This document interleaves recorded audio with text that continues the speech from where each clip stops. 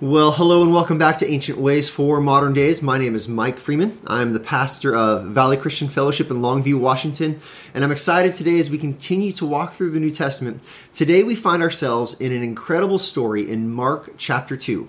And so I want to just jump in. I want to actually read together the entire section. And so would you join me, Mark chapter 2? I want to read verses 1 through 12. And we're going to see this great story of great faith of some men and the way they care for their friend, as well as the lack of faith of the Pharisees. And ultimately, we're going to look at how Christ shows himself as being amazing once again. But let's jump into the story. Here we go. It says, "And when he returned to Capernaum, after some days, it was reported that he was at home, and many were gathered together, so that there was no more room, not even at the door. And he was preaching the word to them, and they came, bringing to him a paralytic carried by 4 men. And when they could not get near him because of the crowd, they removed the roof above him.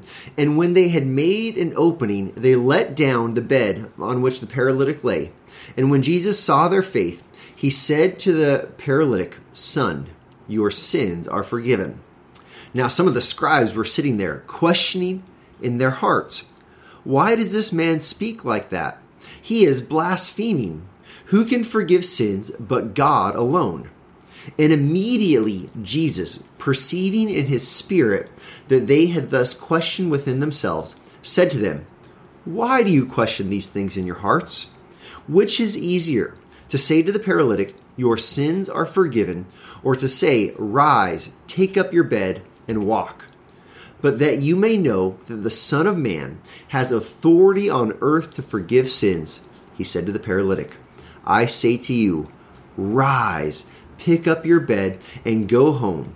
And he rose and immediately picked up his bed and went out before them all, so that they were all amazed and glorified God, saying, 'We never saw anything like this.'" Wow. Great passage, great text, and great story. This is incredible. You have these men, they hear that Jesus, he's there healing and he's there teaching. In fact, he's sitting in a house speaking, and the crowd is so full. People are crowding. They're jam-packed in there. They can't even get into the door. It's almost like you're trying to peek in and see Jesus through the doorway, but there's absolutely no space whatsoever. But the men who come, they did not come simply to hear Jesus speak. They came carrying a friend, a man who is paralyzed. And when they see there is no way they can really even get a glimpse of Jesus, let alone get their friend all the way inside in front of Jesus, they become really creative. They go to the top of the roof and they start tearing off the thatching, and really they're digging into this house. The roof would be this mixture that would be akin to digging and breaking into, and so that's exactly what they do. They make this hole, and then they lower their friend down into the hole so that this man can be in front of Jesus. Now, in this home, there are religious leaders. There are the scribes, and you can almost picture the setting as these, I don't know, I just always picture them very prim, very proper, and there's dust in the air, and there's dirt falling down, and they're probably backing up as to not get their clothing dirty, and then this man gets lowered down, and everyone's watching, wondering, what is Jesus going to do here? What's going to happen? And Jesus' words, he says, your sins are forgiven. Now, this man did not come to get his sins forgiven. These men did not drag their man there and dig into this roof and lower their friend below to hear these words, your sins are forgiven.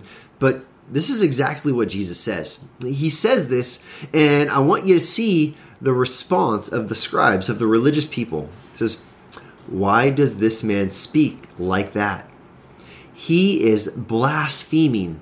Who can forgive sins but God alone? Now, Jesus' words, he's kind of started a fight. I mean, Jesus understands that these religious people, they have a grip on the Old Testament scriptures in such a way, in a fairly legalistic way, that they're going to respond not with open arms and acceptance at hearing this, but they're going to respond exactly how they responded in their hearts. Jesus perceives this is in their hearts. So who can forgive sins but God alone? This is recognizing passages like Daniel 9. Daniel 9 says, "To the Lord our God belongs mercy and forgiveness, for we have rebelled against him." See, these people, they would recognize God, and it is in God's prerogative alone to forgive sins. And so Jesus saying these words, they're equating Jesus saying, Jesus is taking the place of God. Jesus is making himself equal with God, and they're having none of it. They're having none of it. This upsets them greatly. And so Jesus, he knows their heart, and then listen to what he says. He says, "But that you may know that the Son of Man has authority on earth to forgive sins," he said to the paralytic, "I say to you, rise, pick up your bed, and go home." This is Jesus' response to them. He says, so you can know that I have this authority. So you can understand that this is my authority, that I have the authority that God has to forgive sins. He turns to this man, and this man he's gonna receive healing. Jesus says, "Rise, pick up your bed, go home." The man does it, and then everyone is amazed. They say things like, "We have never seen anything like this before." Well, of course, because they've never had the living God standing in their presence, the second member of the triune God, Jesus Christ, right there. Now, this is a great story, but I want to do a little bit of compare and contrast. Let's just consider for a moment the religious leaders and their posture toward Jesus versus these men and the paralytic in their posture toward Jesus. You know, in the religious leaders, you find this arrogance, this self-righteousness, this judgmental attitude toward Jesus. But in the paralytic and in his friends, there's certainly some humility, and ultimately there is a sense of belief. This is a contrast. Arrogance and unbelief with humility and a willingness to trust. I think this is a good plumb line for our own hearts to go before Jesus over and over again and say, how am I approaching Jesus? How am I approaching God? How am I approaching the Scripture? Do I have a self-righteousness and an arrogance and a critical nature toward the things of God? Or do I come before God humble, willing to believe, willing to trust Him? And that's the first compare and contrast. And then along with that, there's the compare and contrast of the religious leaders and Jesus. I mean, these men, they seem to be somewhat uncaring, and yet Jesus he's ultimately very caring. And these religious leaders, they seem to be somewhat powerless, especially in the realm that what Jesus is doing with the authority that he's demonstrating. They're powerless to forgive sins, and they're powerless to heal, and yet Jesus has the power not just to heal, but to forgive sins as well. This compare and contrast, not just between these men and the Pharisees or the scribes, but the scribes compared to Jesus. This draws us past any religious leader.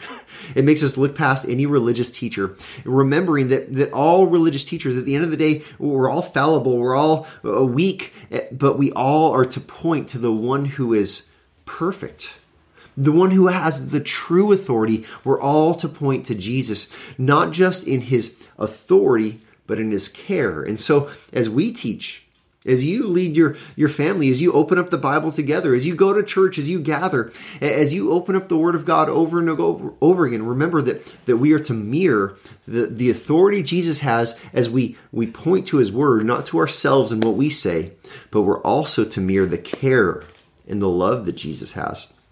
This is the ancient way for our modern day as we look at Christ, as we remember His great love for us, as we remember that He has the ultimate authority, and then we try to follow Him in the lives that we live as disciples of Jesus. And this is our ancient way for the modern day. I hope this is encouraging. I hope it challenges you, and I hope you tune in again as we continue to walk through the New Testament.